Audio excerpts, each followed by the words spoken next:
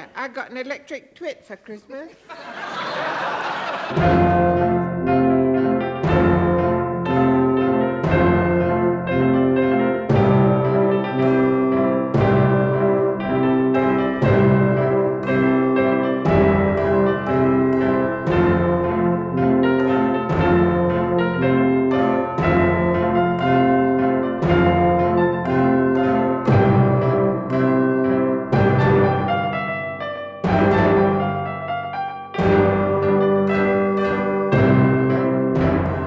Hello and welcome to Goon Pod. My name is Tyler Adams, and this is the podcast dedicated to the Goon Show and the work of the Goons themselves, Sellers, Milligan, Seacombe, and Benteen. Now, in December 1959, the final series of the Goon Show began, and it kicked off with an episode called A Christmas Carol. And as we're so close to the big day, I figured I should cover that episode, but then I thought, wait, that's what they'd be expecting me to do. So instead, today we're looking at the following episode, The Tale of Men's Shirts, and it is actually part one of a two-part special looking at the two shows which featured on the 1960 Parlophone LP, The Best of the Goon Shows number 2. Joining me this week is my special guest, the actor Mike Fenton Stevens. He's a very familiar face on TV and radio, appearing in shows such as Radioactive and its TV spin-off KYTV, Benny Dorm, Only Fools and Horses. He's the Groovy Gang guy, Old Harry's Game, One Foot in the Grave. He plays Pippa's brother, My Family, Nighty Night, Trevor's World of Sport, Spitting Image, and even Home James. And I'm kicking myself. I didn't ask him what it was like working with Jim Davidson. And he's currently riding high in the podcast charts with his show, My Time Capsule. We started talking briefly about the Goons and then, weirdly, got on to Amadeus. In a way, the respect for the Goons disappeared. It became a thing where they almost were regarded as old-fashioned unfairly quickly, I think. You know, people went, Python has remained revered by people. You say Python and it almost has to be something that you go, well, yeah, of course, Python, brilliant, Harris sketch. Yeah. And there are wonderful, amazing moments in it. But also, I'm not sure that any of their films really stand up anymore that they made. I don't think any of the programs where you can watch and go, wow.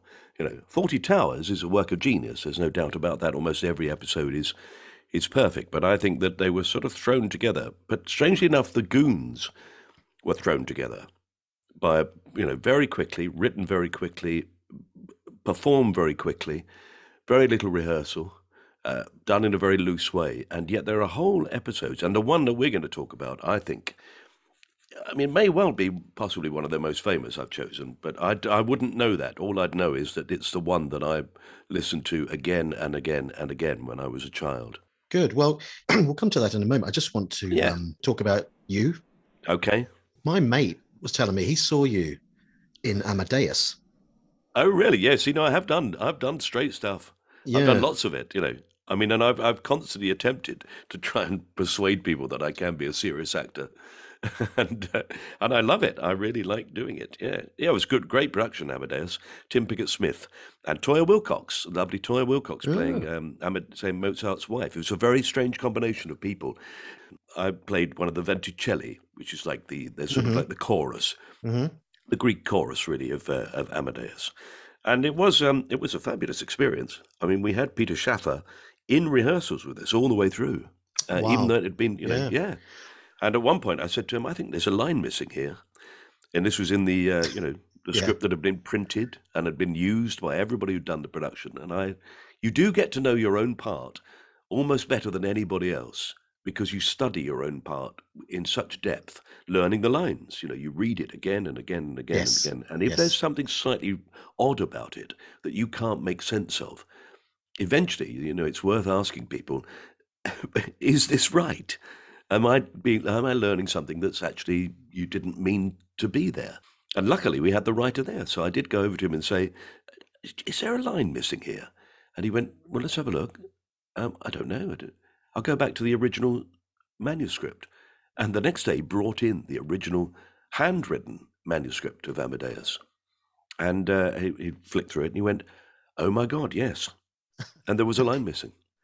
So every production up until that point had got it wrong.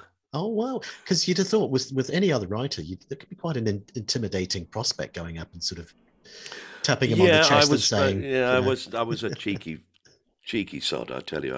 I've been a cheeky sod all my life. I've never really expected that anybody would be annoyed with me if my interfering meant that things got better. Yes, yeah. You know, if you improve your own performance or what you're doing, that, you know, adds to the whole.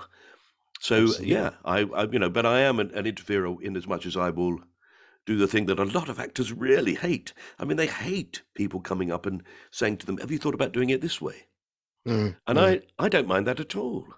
I mean, generally, I say to them, yeah, I have. You know, I mean, so I would say, but, you know, I might have a go at it, but I don't mind it at all. Why would you object to somebody else having an idea? There's that story about Leonard Rossiter. Mm. And you've got a connection with Leonard Rossiter, of course, because I you were have, in yeah. The Legacy of Reginald Perrin, which Sadly not with him. which Yeah. famously didn't have Leonard Rossiter.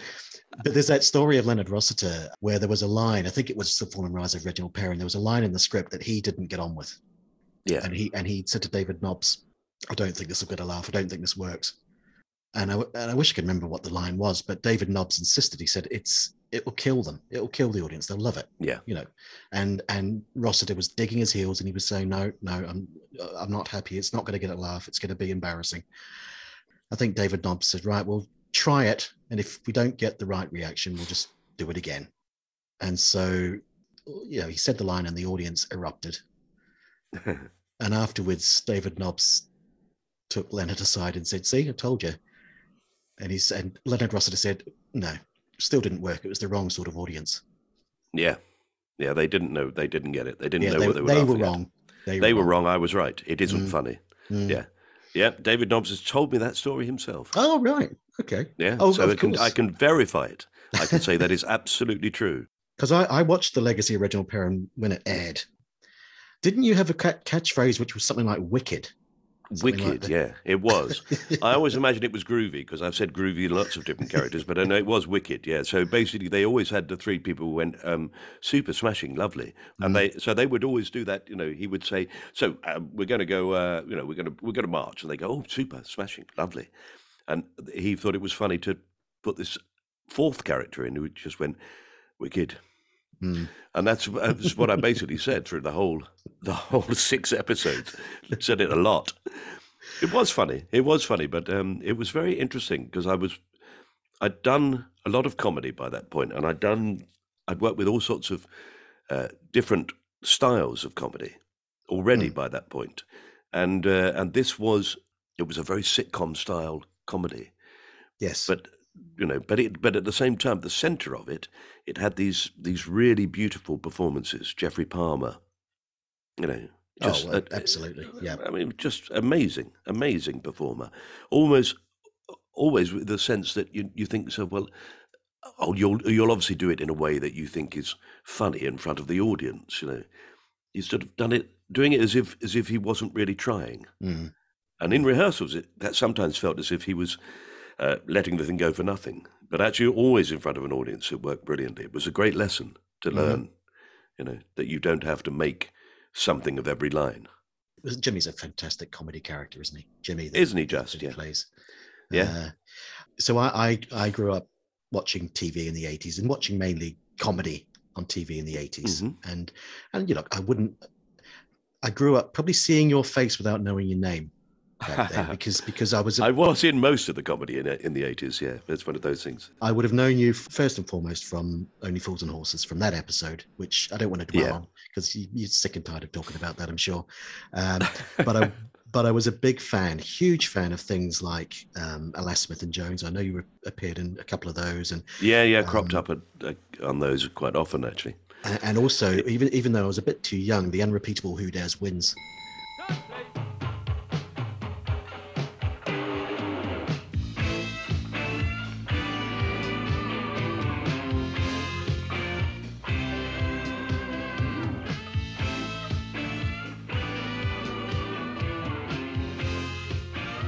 Again, you weren't in every show. You were in a handful of those shows? Yeah, well, I mean, actually, probably more than a handful. I think that quite often, because we were all mates and they had these things to go on, you would quite often play sort of. I mean, there are a number of sketches where they need more than just the cast. So there's a sort of there's a sketch with soldiers, and and quite often the songs, they needed to be dressed up a bit and filled out. So you'd be there, but you'd be in some sort of costume or thing. So in fact, I can spot me, but actually just me walking in as me and saying a line, it's unusual. Yeah. There's a sketch about Vlad the Impaler where basically I'm somebody stuck on a pole right in the middle of the sketch, which was a very uncomfortable evening. Yes. I can remember. Yeah. But actually I did. They sort of went, well, you might as well come along, and it was great. It was my start of my association with Andy Hamilton, who was one of the main writers on it, and also then produced it. So I mean, through doing those little tiny parts, I mean, it was one of those things where he developed a trust that if you just give Mike something to do, he'll do it. You don't have to worry about it. Yeah. And that's always a really, I mean, particularly with small parts, I think a badly played small part will ruin something. I absolutely love Old Harry's Game. Yeah, it's great. It's just where you had, and again, that's me and Phil Pope. So Phil Pope was in Who Dares Wins, and we did Radioactive together, and then we did Spitting Image together, and we've done loads and loads of different things over the years. But Andy's always pulled me and Phil in to do the other voices. I mean, I'm outnumbered more than anybody else apart from Hugh Dennis and Claire Skinner, because I do all the voices for all the extraneous sounds that you hear on the program. So, for example, if the television is on in the background, it's usually me, right, going. I was here for the news, lighter, just sort of talking, but not. Yes, and then doing radio plays. So it was great. It's a great thing. You'd go in at the beginning of the series and you'd say, right, I need this in the background. Well, and also there's this where, he's talking to a teacher, but there's an annoying bloke in the back who he keeps looking over his shoulder at. Can you do that? And I go, I know. Well, I was, yes. Well, Peter's done so fantastic. Well, and that's what it's great fun. Really good fun. That's good because you get to improvise. You do. I love improvising. Yeah. I'm not saying I'm great at it, but I like doing it. I always think of you, and sadly, it's not a show that gets repeated anymore. But I used to love it. It was 20 odd years ago now. Yeah. People Like Us. It's a brilliant show. Absolutely. And actually, it's my one. It's the one I look back at and go, why? Everybody else who's played the named lead character in an episode of People Like Us is now incredibly famous. All of them, every single person, apart from me. You're getting there. Yeah, I don't think I'd probably never pursued it. That's been my problem. But I'm not complaining. But I'm just saying that I played the vicar in an episode called The Vicar, and it's where I first worked with John Morton, who I think is just a brilliant man, and he's married to Helen Atkinson Wood, who was also in Radioactive. So I know him very well and see him often. Yes. He's a lovely man, but I loved working with him. I have to say, I also, over the years, had worked with Chris Langham quite a lot. And he's possibly one of the best comedy performers I've ever worked with. He was a comic genius, I think. But he's a very troubled man. I've been rewatching Spike Milligan's Q series. Oh, right, yeah. And Chris Langham was a fresh-faced young slip of a lad turning up in that.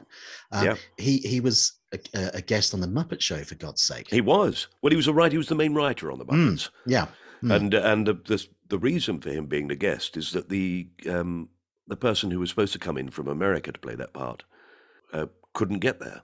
I think there was a strike or something, and he couldn't fly over from America. So they turned to Chris and said, "Well, you know it. You know this script, don't you?" And he said, "Yeah, I wrote it." And they go, "Okay, you do it." And so this completely unknown writer suddenly is, I guess this week is Chris Langham, hey! And he goes, "Oh, hello, sorry, okay." And it's a lovely episode. I mean, it's a great shame. I mean, I was very fond of Chris Langham, and I still am very fond of him. But he was involved in things that sadly mean that there we are. Well, it's very yeah. sad. With some friends, actually, I managed to watch, because I've not seen it for years, your episode of People Like Us. And I watched it the other night with some friends. And I tell you this, and I'm not just saying this because I'm speaking to you, I've never heard them, or very rarely heard them, laugh so consistently as they did to that episode. Oh, that's lovely, because I'm very proud of it. I think it's a really great episode, and it's brilliantly written. The cast is really lovely. The scene, the practicing the wedding scene in that is one of the greatest pieces of writing I've ever been involved in. It's astonishing. And we had to work so hard to learn that. And every time we recorded it, John Morton would say, who was directing it, would say, that was just great, absolutely perfect. You hit everything, you did every note that I gave you. Good, now can we do it and try and do it twice as fast?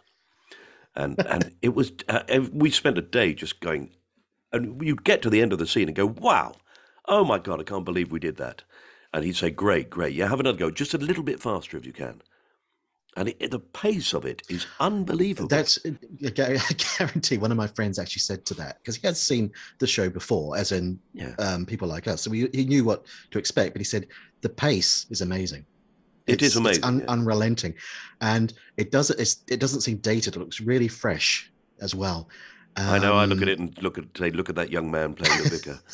But the thing is that's also, that program has provided me with the opportunity quite often to do really serious stuff.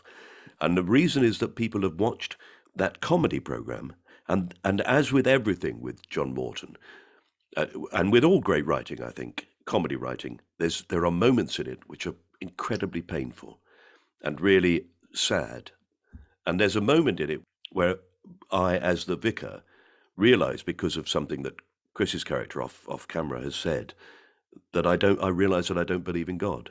And it's absolutely devastating moment for this person, who everything about his life to that moment has been fine, and then suddenly he realises, actually, do you know what? No, you're right, I don't. You're right. Yeah. And it's awful. You see him fall apart, and that moment of me falling apart, which I thought, well, I'll do my best, and I've had several people just not even audition me, just say, do you want to play this part in this play? And I go, yeah, I'd love to. What made you think of me? And they say, oh, well, there's a thing called People Like Us that you did. And I go, all right, okay. Great. I know exactly what it is. They saw they sort of go, well, if he can do that in a comedy show, then it's worth casting him in a serious thing. I just wish that it was one of those things that was repeated all the time, because then I'd be offered work all the time. But, it's a really lovely thing. I do what I can. I hope I do my best, but I'm not a perfect man. No. So do your congregation know that you don't believe in the resurrection or the Virgin? I do believe in them. Yes, of course, but not actually believe in them. Do they know that? Well, I don't make a point. Because, presumably quite a lot of them do believe in those things. Really believe in them. Well, yes, I should imagine some of the older and more traditional members might do, yes. Yeah, so does that put you in a slightly awkward position as a vicar at all? Well, I just mean in the sense that you're up there in the pulpit preaching, but you don't actually believe in it, whereas they already do. Really, maybe it should be the other way around. A bit. I just mean, what is it that you're actually preaching to them?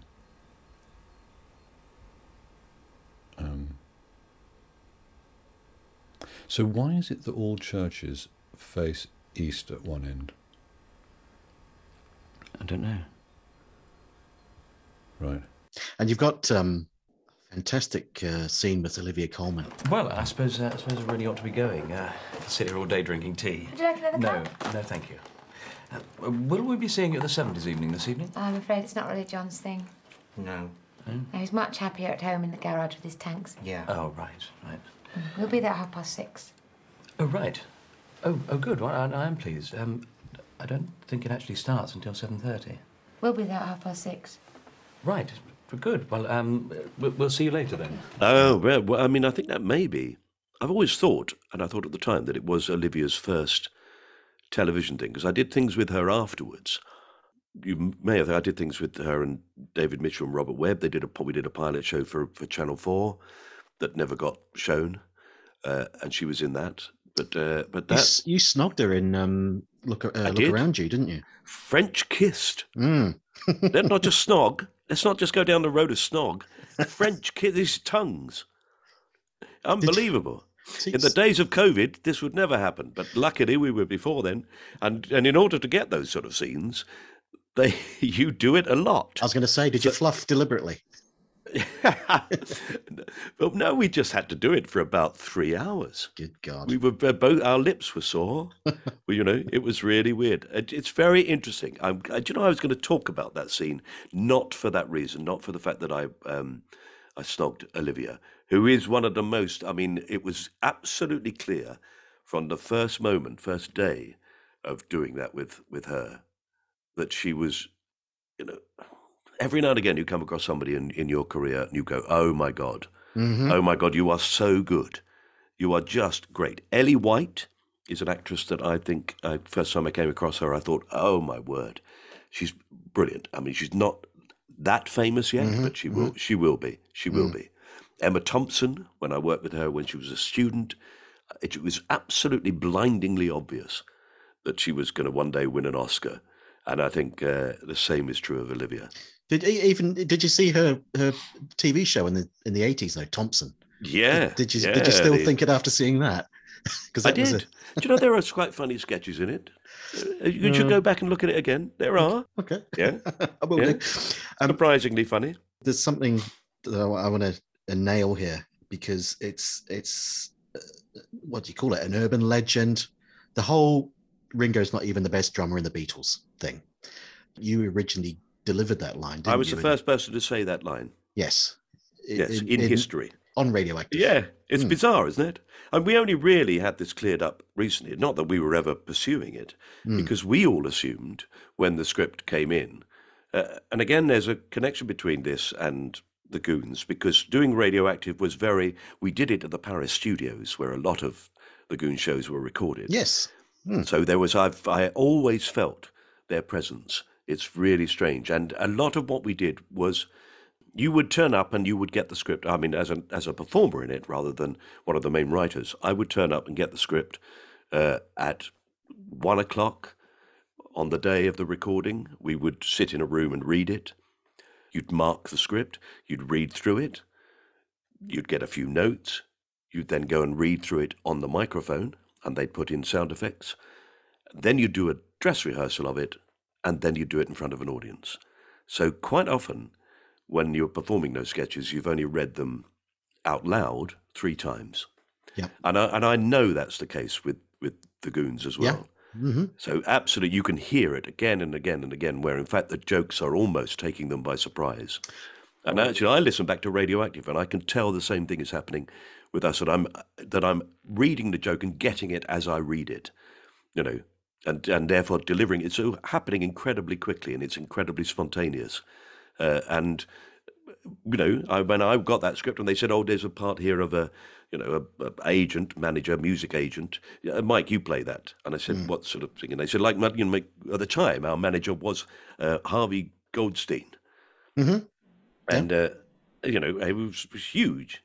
Yes. Impresario. Yes. And I don't know how he ended up as our manager, but anyway, it was quite good fun. So I basically did an impression of him. Just a sort of a bumptious, like loud, no, you don't want that. No, I'll tell you what. Here, look, I've got an idea. All you need is a new drummer. Well, we could get Ringo Starr. He's a good drummer. I said, oh, well, yeah, all right. Yeah, no, well, people might, some people say Ringo Starr's not the best drummer in the world. I mean, he might not have even been the best drummer in the Beatles. That's it. That's the joke. Now, when I first read that, and I know it was written by Jeffrey Perkins, when I first read that, and when we all first looked at that, we thought that he'd nicked it. We thought it was a line that he was sort of quoting. It was so familiar. It felt familiar. Yeah. Mm. It felt like a joke that would have been done before. And in a way, I suppose that's the genius of writing a brilliant joke, is that people assume they've heard it before, because somebody must have said that. And that's what's happened with that line. Well, I've got a feeling, I might be wrong here, that it's only gained currency in the last sort of decade, 15 years, the Twitter generation. Maybe, I yeah. guess. And then you would automatically attribute it to Lennon, wouldn't you? Or it sounds like the sort of thing that he would say. Then people did research on it to see if the Beatles had ever said it, and there is no evidence at all. And the only reference that can be found is in Radioactive in about 1982. Amazing. It's not true anyway, because he's a great drummer. He's the best drummer. Great drummer. A brilliant drummer. Yeah. Because Jeffrey Perkins has been dead, sadly, what, is it 10, 12 years now? Something like that? Yeah. At least 12, I think. Did anyone, to your knowledge, actually ask him where he got it from? No, he died before that. In a way, that's, as you say, that it maybe is more recent that it's happened. Because, I don't think any of us ever thought about the line again. Right. Mm-hmm. And whenever since then until now, until recently, if I heard that line, I went, oh, yeah, we did that in Radioactive. Jeffrey nicked that line, yeah. Mm-hmm.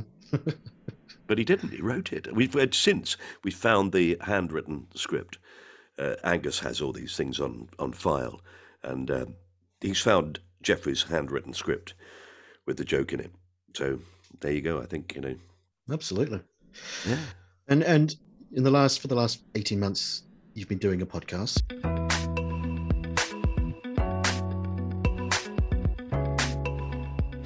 My Time Capsule. Yeah, it's been really good fun. I enjoy doing it, and I enjoy doing it so much that I've sort of become a bit obsessed with it. I spend all my spare time working on it. All my spare time, I never meet anybody without saying, "Oh, great, you should come on my podcast." Dan Snow the other night I met at a party, and before I think I'd even introduced myself, I was saying, "You should come on my podcast." So I must be a pain in the bloody arse, I think. But actually, amazingly, nearly everybody says yes, and I have had the most extraordinary group of people. I mean, because the whole premise of the podcast, if people haven't heard it, is that I talk to people about 5 things from any time in their life, and anything at all, in fact, from their life that they would pick as the thing to preserve in a time capsule. Then they pick 4 things that they love, that they really would love to have again, or, they treasure. But they also have to pick 1 thing that they regret and they'd like to get rid of. And then we put those in the time capsule. We talk about it, and that's all we do. Now, I thought when I started this podcast that it would be a comedy thing, that I would talk to lots of my friends, and they would pick funny things that had funny anecdotes attached to them, and we'd go through a whole series of. A reason I've chosen that because a very funny thing happened, and that's what I'd get. I very rarely get that. Quite often, I get. We're going to have to pause for a moment here because, we need to pull ourselves together. People tell me things that are just astonishing. I mean, and quite often I'm talking to people I know or people I've worked with at least. So I've spoken to a lot of friends, and every one of them has told me something that I've found a complete revelation about them. And I've also enjoyed the process of very quickly, you have to learn this with a podcast, you'll agree with me, that you have to learn the ability to listen, which not everybody has. And I certainly didn't have it. I'm not a listener. I wasn't a listener. And now I love listening. I feel a bit odd doing all the talking on this, but I'm aware that in a way, that's my role in this. Yes. This recording. It's up to me to try and tell you things, hopefully, that will entertain you. But I love sitting and listening to people, and I love it when they get to the point where you think it might be over or they've finished telling you about it. And if you just leave that silence, they pick it up again. And it's quite often those moments where it becomes astonishing. Yeah. So, Mike, I know that you were born sort of the fag end of the 50s, really. Yeah. So you obviously wouldn't have heard the Goons when they went out, but No. What was your introduction to them? Oh, always through your parents, these things are, aren't they, really? And they weren't even repeated on the radio. So you owned a record of them. That's what would happen. My house had about 10 Goon records in it. But I think that I had a friend at that time, Francis Baldwin, who was the son of my father's boss, who we used to spend a lot of time together, and we used to go on holidays together. And we both loved both loved the Goons, and we would sit and do them like everybody of that age, I think. Yeah. You'd sit and do the voices, or you do whole sections of the script. I do remember actually putting on a show for my parents with him. That sort of Sunday afternoon, they'd had a drink, and we said we're going to do a show. So we did the show, and the show consisted of us basically doing most of this episode that we can talk about, and then a little bit of Pete and Dud. Okay. Yeah. So, but again, not very good. It was okay.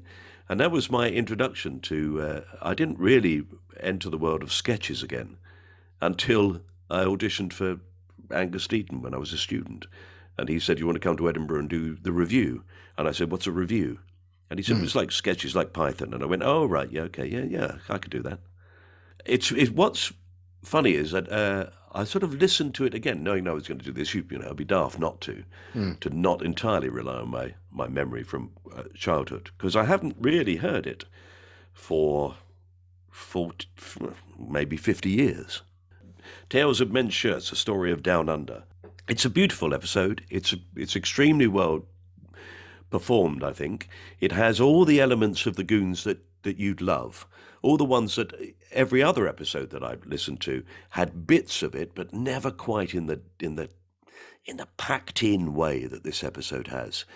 That it has all them giggling at each other, laughing at jokes, slightly improvising, getting jokes wrong, just messing about a bit, and then astonishing performances by Sellers. Just amazing. I mean, unbelievable performances. Just little gems. The voices that he did, that you have to concentrate quite hard to catch every part he's playing, that he's that adaptable. You think, is that him, or is that, Well, yeah. Bring someone else in. Yeah, because I used to, when I first listened to the Goons, for the first few weeks of listening to it, I used to think that the announcer Greenslade was Sellers, or Sellers was the announcer. Obviously, Harry Seacombe, his voice is so distinctive. Because he plays a German in this episode. He does, as well. doesn't he? But Neddy Seagan with a very slight accent, very slight. But basically, Jim, hello, haha. Yes, I am a German now. We, he says we rather than we. That's about as far as it goes. That's it. This was Tales of Men's Shirts, which was on the Best of the Goon Shows #2 LP. Yeah. Which was released late 1960. So it was about 6-7 months after the Goon Show ended. And the Tales of Men's Shirts itself was from the last series, and it was episode 2, and it was actually, there was only 4 episodes after this before the show ended for good. Wow. So it was broadcast the last day of the 50s, right? Which was the 31st of December 59. And my parents would have bought the record when it came out, so it was in our house. So as I grew up, it was one of those things that they would put on and sit and laugh at.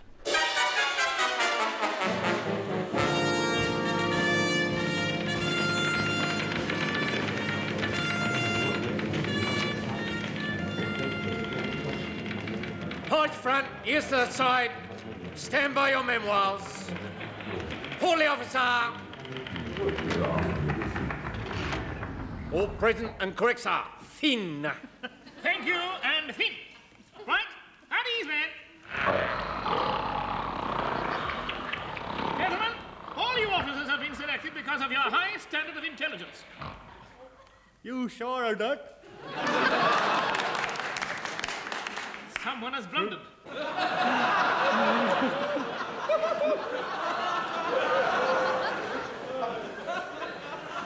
Private Eccles, I've got bad news. Private? I'm a captain. That's the bad news. Yeah. It's sort of in my bones, really, that it's funny, and I'm listening back to it. I'm absolutely astonished at how many lines in it run right through my life, that I repeat them all the time, that I say these lines, and people look at me sometimes as if I'm slightly mad, I'm constantly saying, right, I must write my memoirs, and people look at what? Yes. And because that runs right through this sketch. I mean, it runs through lots of them, but they do it a lot in this episode. I must write my memoirs. I said to Alan Brooke, "You great twit, you," and it just over and over again they do it. But I just will say that in my life. I'll just tell you this, purely coincidentally, the last episode that I recorded was about a Goon show from 1957. So from about 2.5 years before Tales of Men's Shirts was recorded. And the episode is one called Ill Met by Goonlight, obviously based on, on the film. Yeah. Now, the plot of Ill Met by Goonlight, they discuss Alan Brooks' memoirs or his biography. There's a scene where William is a Cockney who then turns up as a German. Right. It's set during the war, and it's set during a dangerous mission. So there's so many similarities. Although Ill Met by Goonlight, the show, is a lot more structured and a lot less loose, shall we say? Yeah. Because if you got this LP, if your parents had this LP, then you would have listened to the Scarlet Capsule on the other side, I guess. Now that was based on the show that was big at the time, Quatermass and the Pit. Yeah. Which, by the way, next episode I'm covering Scarlet Capsule. Right. But purely coincidentally, and Spike, I love the idea of the speed. This is not things written months in advance. This is written that week. Without a doubt, I think that's how the Goons worked. Because I know I know that with Radioactive we did that. That Angus and Jeffrey would, they'd have meetings about what the subject matter was going to be, but they would sit down at the beginning of the week and start writing the episode for that week's recording. So every episode is written in the week that it was performed. Yes. Apart from the songs which were done in advance, but we would then partition them off into different shows. We wouldn't necessarily know what we were going to do. We just wrote some songs. But the script, and I'm always amazed at the amount of humour that they're able to churn out in a week. And the same with Milligan. What I like about this episode, though, is that it has that sort of sketch element to it. It suddenly completely switches into a different situation. For example, that was happy ending number 1 and now happy ending number 2 right at the end. Yep. And then you go into this other thing where Peter Sellers is doing. He sounds like Eleanor Bron. He does. It's amazing. It's a really sexy woman's voice that he does. Hello, darling. And it's just such a beautiful little sketch. I love it. Spike's done that before in a few shows, and I think it's a case of it's two things. I think one is that the show's running slightly too short, so it's similar. I always compare it to that episode. I don't know if you like The Simpsons or not, but there's an episode of The Simpsons which ran slightly short, and they tacked on this little clip of Ned Flanders. Hens love roosters, geese love ganders, everyone else loves Ned Flanders. Not me. Everyone who counts loves Ned Flanders. Knock that off, you two. It's time for church. We're not going to church today. What? You give me one good reason. It's Saturday. Okily-dokily-do. Hens love roosters, geese love ganders, everyone else loves Ned Flanders. Yes. Just because the show was running slightly short. There's a handful of Goon shows where they do have that sort of second ending credits. You can see that when you go into Q and all those sort of things. What are we going to do now? Yeah, what are we going to do now? And again, that's sort of an element of what he does. But you can see that in this thing. I'm sure it starts that way and ends that way, because it starts with the, I got monkeys on the knees. If you got monkeys on the knees, just say the word "fing," and they're only 3 and 6 a box. And it's one morning I woke up, I had monkeys on the knees, and it's a ridiculous sketch. Yes. But it takes up 1.5 minutes at the beginning, and again I think that is him filling. I've often said that Spike looked for excuses to have long drawn out sound effect sequences, like someone walking. So someone's knocking at the door of a lighthouse. So you've got the person walking from the top of the lighthouse down all those stairs, and it takes about a minute, and then walking back up again. And then, that saves them having to write. It's funny, gags. though. But it's funny. It is funny. There are echoes of that. There's, is it Taxi? I think, in Taxi, there's a bit where a man sues the taxi firm because he says he was knocked down by one of the taxi cabs, and now he's been unable to walk since. Needs operations, and he needs some money, so he sues a taxi firm, and they take him to court. And Judd Hirsch, Judd Hirsch, it's funny, he says, Your Honor, this man is a fraud. I can prove this man is a fraud. Watch. And he grabs the man in his wheelchair and he pushes him through the doors of the court. And you hear it go, man go, ah! Boom, boom, boom, boom, boom, boom, boom, boom, boom, boom. Boom, boom, boom, boom, boom, boom, boom, boom, boom, boom. Boom, boom, boom, boom, boom, boom, boom, boom, boom. Boom, boom, boom, boom, boom. And all over the top of it is it goes on for ages, and they all just stand there. And then he says, I rest my case. And it's a brilliant pause. And sometimes I think that having the nerve to hold a joke, I admire those. It's not just filling. If it was just filling, you'd be bored with it. But it's brilliant stuff. They had a producer back in the early to sort of mid 50s called Peter Eaton, who was very, very good as a producer, but he's quite strict. He had that sort of military background, and he instilled discipline in them, and so that sort of because everything that Milligan would hate. Oh yeah, and Sykes was writing a lot of those shows as well. So there was quite a lot of structure to them, and I won't say there was a strong plot running through each of them, but there tended to be a beginning, a middle, and an end of sorts, and there wouldn't be a lot of kind of what you would take as ad-libbing, assume as ad-libbing.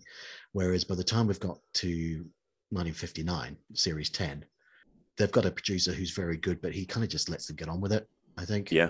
And they're so used to it. And who would that be? Would that be Dennis Main Wilson?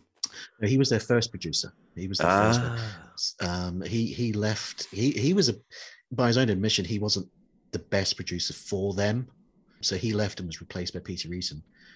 So the last producer is a gentleman called John Browell, who was working on, I think he was involved with the sound effects. Right. Well, you need a good, the Foley stuff, the sound effects work on a comedy show is absolutely crucial. We always used to ask for the same person to do ours because it's part of the comedy. Yes. It needs to be timed. Yes, absolutely. Yeah. So it's very important. So, I mean, you see how they would then respect him as a producer. I met Dennis Main Wilson a number of times. And, right. Yeah. Okay. He was a very sweet, shy, sort of quiet little man, very sort of quite proper, very gentle, light voice. Yes. Hello, Dennis Main Wilson. Hello, how are you? And always said hello to people. And, at Christmas parties, I remember always targeting him because... I was very aware as a young comedian going into this thing. I mean, I knew the history of radio comedy. I'd listened to a lot of it. And then to be involved in it, to be part of it. And now, strangely, to be part of that history. I often go for auditions for things and somebody in their 40s will say, hello, you won't know this, but when I was at school, and I go, oh, right, okay, yeah, And it's lovely that they have a fondness for it after all this time. But I felt that way with the Goons. So I mean, Milligan was at a number of these parties I went to, and I only once had the nerve to walk up and talk to him, because it just was overwhelming, really. I've met Michael Bentine, as well, a couple of times, and I know I've worked with Harry Seacombe's son a number of times. Andrew, and he was just a most lovely man, and you can see how he would be just like his father. But it's brilliant, it was really brilliant. And then there's a thing at the Paris studios when we went. I remember when the first Christmas party I went to for Light Entertainment. This is in a day when the BBC were allowed to throw parties, and they could have everybody there and provide a lot of drink. And so you would turn up for the Christmas party for the Light Entertainment department of the radio station. Yeah. And it was at the Paris studios, and you'd go there at about midday. I quite often ended up, on 2 occasions, I ended up being woken up at 3 o'clock in the morning in the sidings at Hastings Station because I'd fallen asleep on the train. Everybody got unbelievably drunk.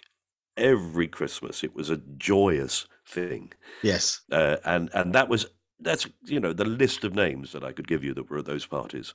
It's astonishing. So I loved them, as you can imagine, particularly as if you're the young boy, you're the new boy, and then these icons are coming up saying, "Oh, I love your program. Oh, really great. Yeah, I love that. It's really funny." And you think, wow. Dennis Main Wilson, I remember saying, "Oh, I listen to Radioactive all the time. It's so good. It's so inventive." You think, oh my word. This is the man who, has that connection way back to this thing that I adore. Yes. Yeah, it was amazing. What did you say to Spike, or what did he say to you? I said to Spike I had an idea for a program, but it basically involves you. It's about you. And he said, well, no, yeah, of course it would be. Yep. Everything's about me. And I said, no, that is the program. And I tried to pitch an idea to him, which was that I was going to go around and interview everybody involved in comedy, the whole world of comedy. Right. So if I could get hold of really famous American comedians, that I would talk to everybody, from John Cleese and all the way, and they would all claim, I would get them all to say that the thing that they'd done, that was the most famous thing that they'd done, was basically an idea that Spike had given them. Okay. And that was the idea of the program, that you would say, so I'd be talking to Cleese and he'd say, well, yeah, we're doing things. We didn't know what to do. We did this thing where we had a sketch for us walking down by Whitehall. And I remember Spike was there that day and he said, well, why don't you do a sort of a silly, like this, sort of a silly walk thing? And that's how that all came about. And then you cut back to Spike and he would say, oh, yeah. Well, because, they never quite did it the way I wanted it to be done. So you'd create a completely false history of comedy. That's a great idea. And he would be at the centre of it all. And he did like the idea. He said, yeah. And I pursued it again years later. When I was working at Granada Television, I tried to persuade them. And we got very close to doing it. And he'd agreed to do it. And then just at the last minute, funding or something. But they never did it, But I think it would be a brilliant program to have. Too late now. Absolutely, yeah. Speaking of Cleese, Tales of Men Shirts was one of the small handful of Goon shows that was remade for television. Oh, really? Thames TV, 1968. They got the three of them back. Yeah. Didn't really work. They just seemed a little bit too, how do I put this, too pleased with themselves. I don't know, it's hard to describe. But the films of the last Goon show ever and those sort of things, they're a bit self-indulgent. Yes, they are. But Tales of Men Shirts that they did on Thames TV, the announcer was John Cleese. Really? And look, Cleese is no slouch as a comic presence, but he's no Wallace Greenslade, and he's rather too detached and cool to be a suitable substitute for Greenslade. So he's not like a comic stooge like Greenslade was. Ned and his party made their way to the great German chemical works at Schartz. Oh, God. By using the shortwave cardboard secret horsehair and mattress telephone, they were able to contact London by speech. Hello, Roger, over, Roger. Over you, Roger, under and over and up and over and up. And the other sort of Python connection to Tales of Men Shirts, by the way, just want to think on. Michael Palin chose Tales of Men Shirts as one of the tracks on his 1979 Desert Island Discs appearance. Brilliant. So there you go. Well, of course. But one of the things that I hope it still exists, I can't imagine that the BBC would have got rid of it, although saying that, they got rid of most of Not Only But Also and Pete and Dud and all those, it's astonishing, the history of the things that the BBC have thrown away. When the very first time I went to the Christmas BBC party in the Paris studios, they said to us, can you all sign this book? So we did. I signed my name on the book. And then about 6 months later, at the entrance to the Paris studios, they put up this great big glass wall plaque, really, I suppose. It was huge. I mean, it covered one wall, and on it were all the signatures of the people who'd been to that year's Christmas party. And that included, Roy Hudd and Milligan and quite a number of the Python team and all the goodies. And then, Barry Cryer and going back, I think, my brain's going, but who's So, hello, playmates. Who's that? Charlie Drake? No, not Charlie Drake. No. Busy Bee sang Busy Bee. Arthur Askey. Doesn't matter. Arthur Askey. Arthur Askey is on this thing. So you go, the list of people, the length of time that it covered for radio comedy. And there on it was my name. I'd written in this book, and they'd etched it on. And you think, we'd done one series.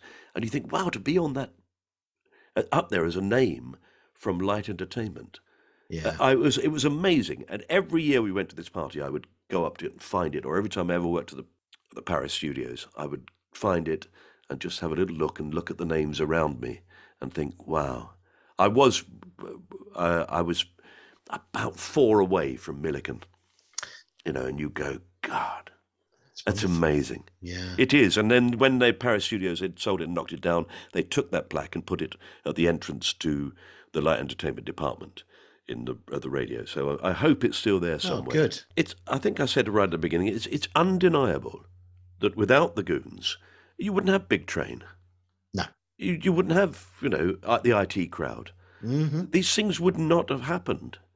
It just wouldn't. It set the tone for how British comedy was after the war, and that tone has remained. I think it's quite extraordinary, the effects that the Goons had. That license to be silly and yet at the same time clever. Yes, yeah. And that runs right through British comedy. With this show, with the Tales of Men's Shirts, there's a line where Milligan says about a prisoner of war camp. A prison was full of British officers who had sworn to die rather than be captured.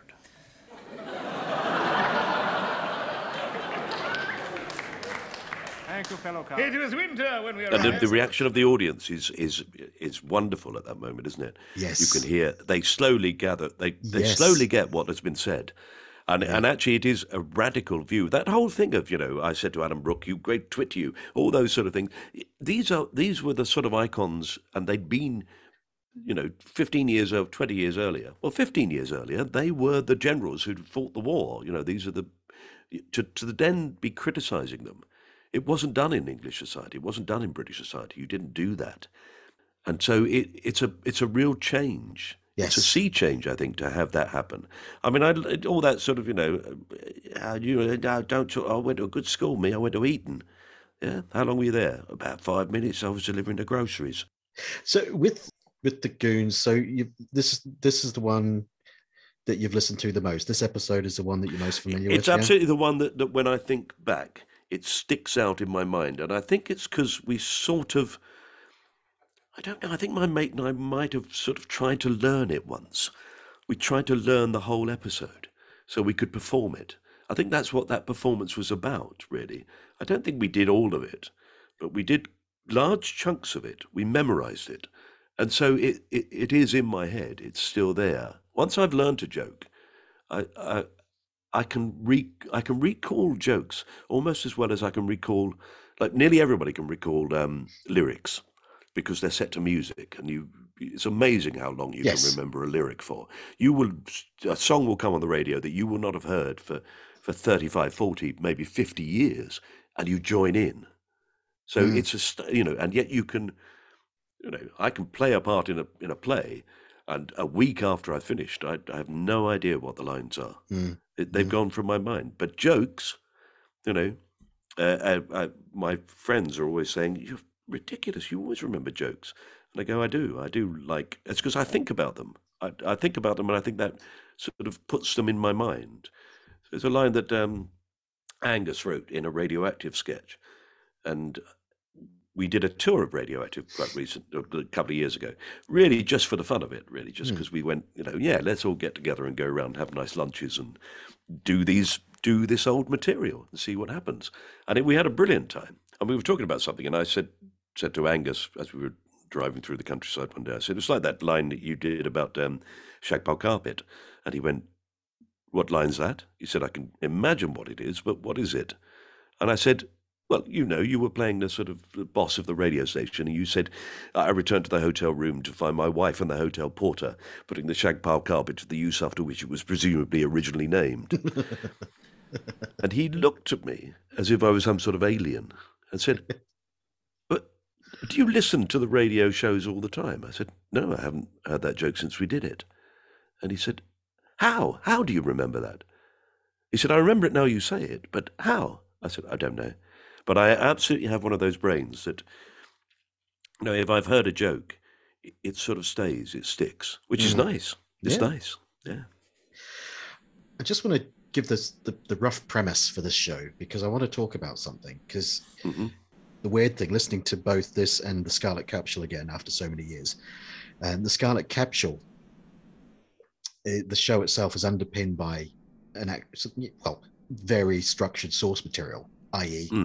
the TV show Quatermass in the Pit, and it's got a proper beginning, middle, sort of, and a satisfying payoff at the end. Okay, and Tales of Men's Shirts is far looser, with a lot of setups and gags, which are very funny, but there's what I would call a bit of coasting, and it's like they know the end's in sight because it's 4 more shows and that's it for the Goons. Yeah. And also, I think they were slightly alight when they were recording this. I think they'd had a few, because I know they used to drink. Yes.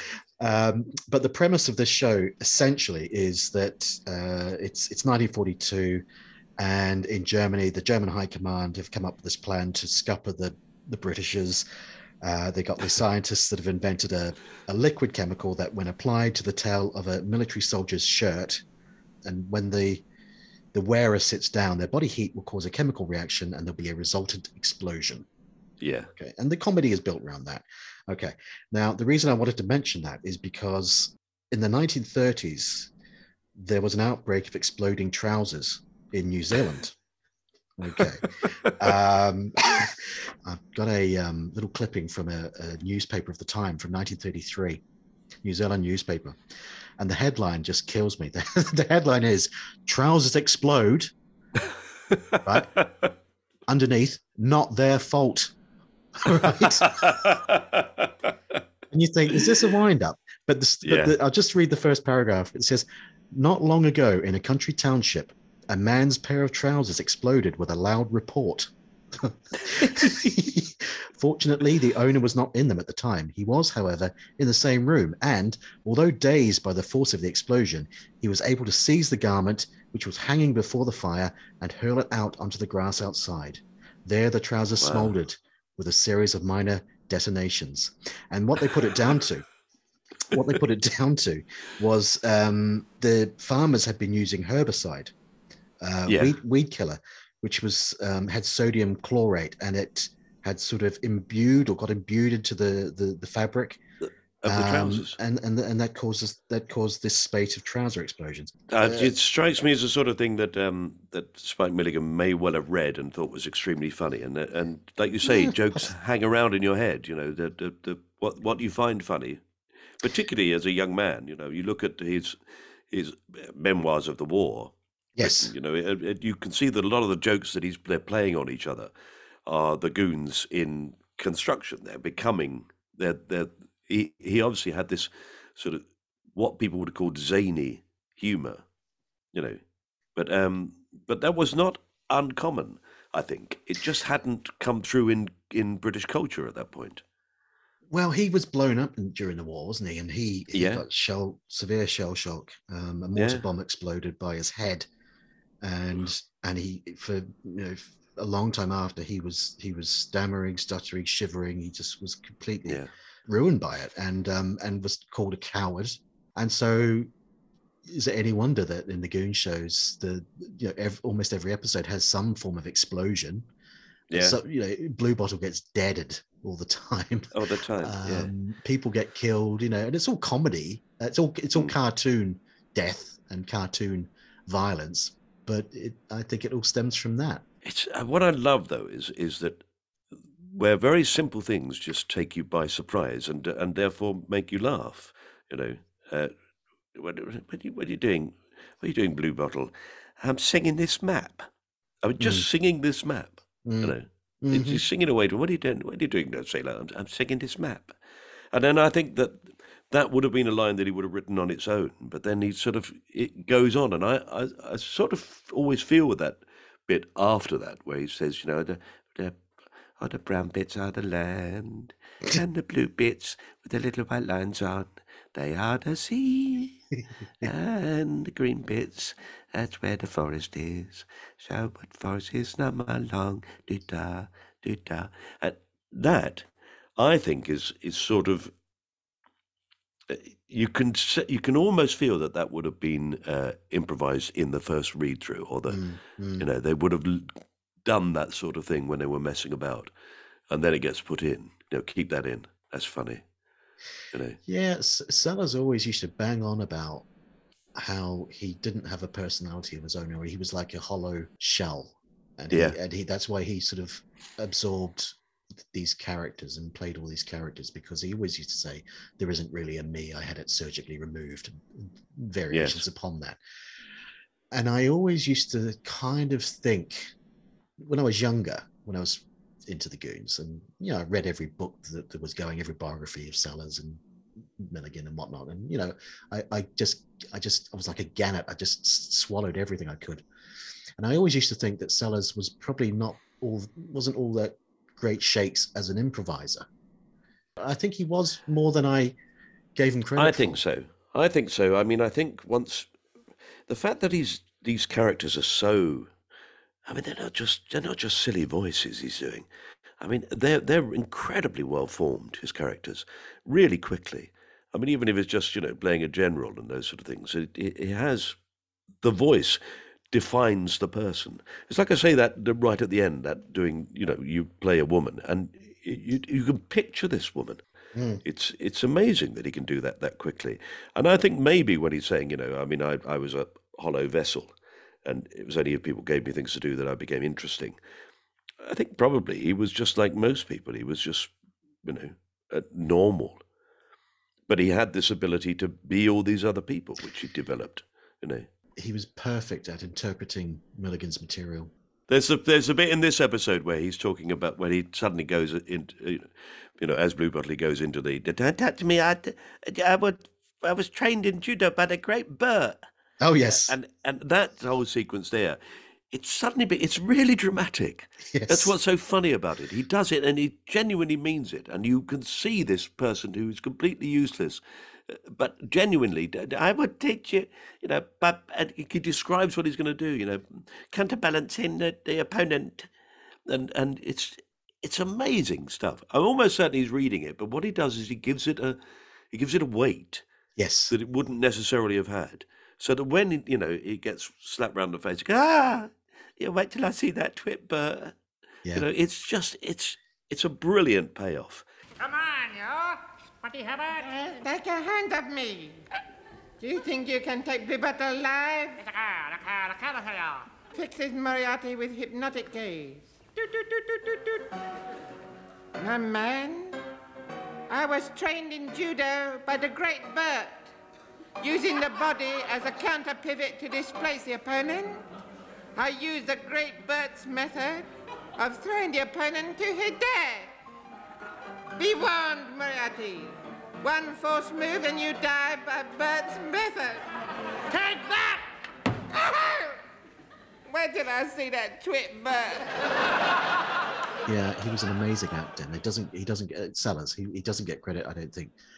Maybe now he is, but he was a fantastic actor, and he was a serious comedy actor. And I think if you look at his films, with the possible exception of a handful like later period Clouseau, most of the characters that Sellers played on film, they weren't like Steve Martin in The Jerk. They weren't overt comedy characters. They tended to be either little men or quite serious men who were trying to repress inner panic a lot of the time, Yes. It's a great character to play. I mean, I have to say, I've always loved having that person, the person who has to pretend they're in charge. Yes. And to pretend they know what's going on, but actually hasn't the faintest idea what's happening, and they don't know what to do about anything. I've played that character in different ways. I played a character called Martin Brown, who was just an inadvertent idiot in Radioactive, who was just so sort of sweet and gentle that he didn't realise that he was, getting things wrong. Well, I'm going to have to go, I'm afraid, shortly. So we ought to come to sort of some rum up. But I'm going to wrap up. I'm not doing pantomime this year, so I'm more free than I would normally because I'm going to spend my time now, too much time spent working on my podcast, which I really love doing. And I've got too many people lined up to talk to. So, yes, it's nice to do a bit of talking rather than listening, but I've enjoyed it. I miss pantomime. And last year in pantomime, amazingly, we had a scene where we had to try and break into the giant's castle. And I said to them, well, why don't I hold up this piece of paper and say, this is my plan of attack? And then you say, it looks like a nail. And I say, no, it's attack. There we go. And there it is. There's a line from this very episode. Absolutely. And they all went, that's a good joke. And I went, well, it's the Goons. We can't do it. And they went, well, I've never heard it before. And, of course, I realised they were all much younger than me, and not one of them had the faintest idea that I'd stolen it. And I could have got away with it, but no, I was going to give full credit to the genius of Spike Milligan. Absolutely. In terms of my time capsule, going from strength to strength, you're on about, 160-odd shows now? We are heading that way, yes. Well, I've certainly recorded 170 odd, and I think we're on about 150. So I've got 20 people in the bank, as it were, right. Which, but we're also this Christmas doing, like a lot of people do, we're doing a compilation of Christmas things. I'm in the process at the moment, while we record a couple of weeks before this goes out, of gathering together lots of people who've been in it and saying to them, tell me the thing that you'd put in a Christmas time capsule. So we're going to have a sort of compilation of that. And I spoke to the lovely Rory McGrath this morning, and I'm talking to somebody in a minute. It's turned out to be far more rewarding in the sense of the things it's given me, in the sense of, the things I've learnt from friends and from people I didn't know. It's been really lovely. It's a slow process persuading people to do a podcast. They have to develop a trust with it, But no, a couple of people that I've been trying for quite some time have finally, over the last few weeks, have said yes and have done it, which is lovely. Joe Pasquale, who I've been trying for a long time, very difficult man to pin down. Danny John Jules from Red Dwarf, and Sanjeev Bhaskar has done it. Harry Hill. And Dara O'Brien, so it's all been, Wow. Fantastic. Lovely. Well, Mike, as I say, thank you so much for joining me today, and a Merry Christmas to you. Yeah, and you. Thanks for listening. Have a great Christmas. Please, if you get a moment over the Christmas break, to pop along to iTunes and give us a 5-star rating and a nice review. That would be a great present for me. I'll be back in between Christmas and New Year with the second part of this special, where we are covering the Scarlet Capsule with another very special guest. Until then, take care. Love you loads. Bye-bye. All right. Maybe Ringo Starr wasn't the best drummer in the world. All right, maybe he wasn't the best drummer in the Beatles, but he's a name.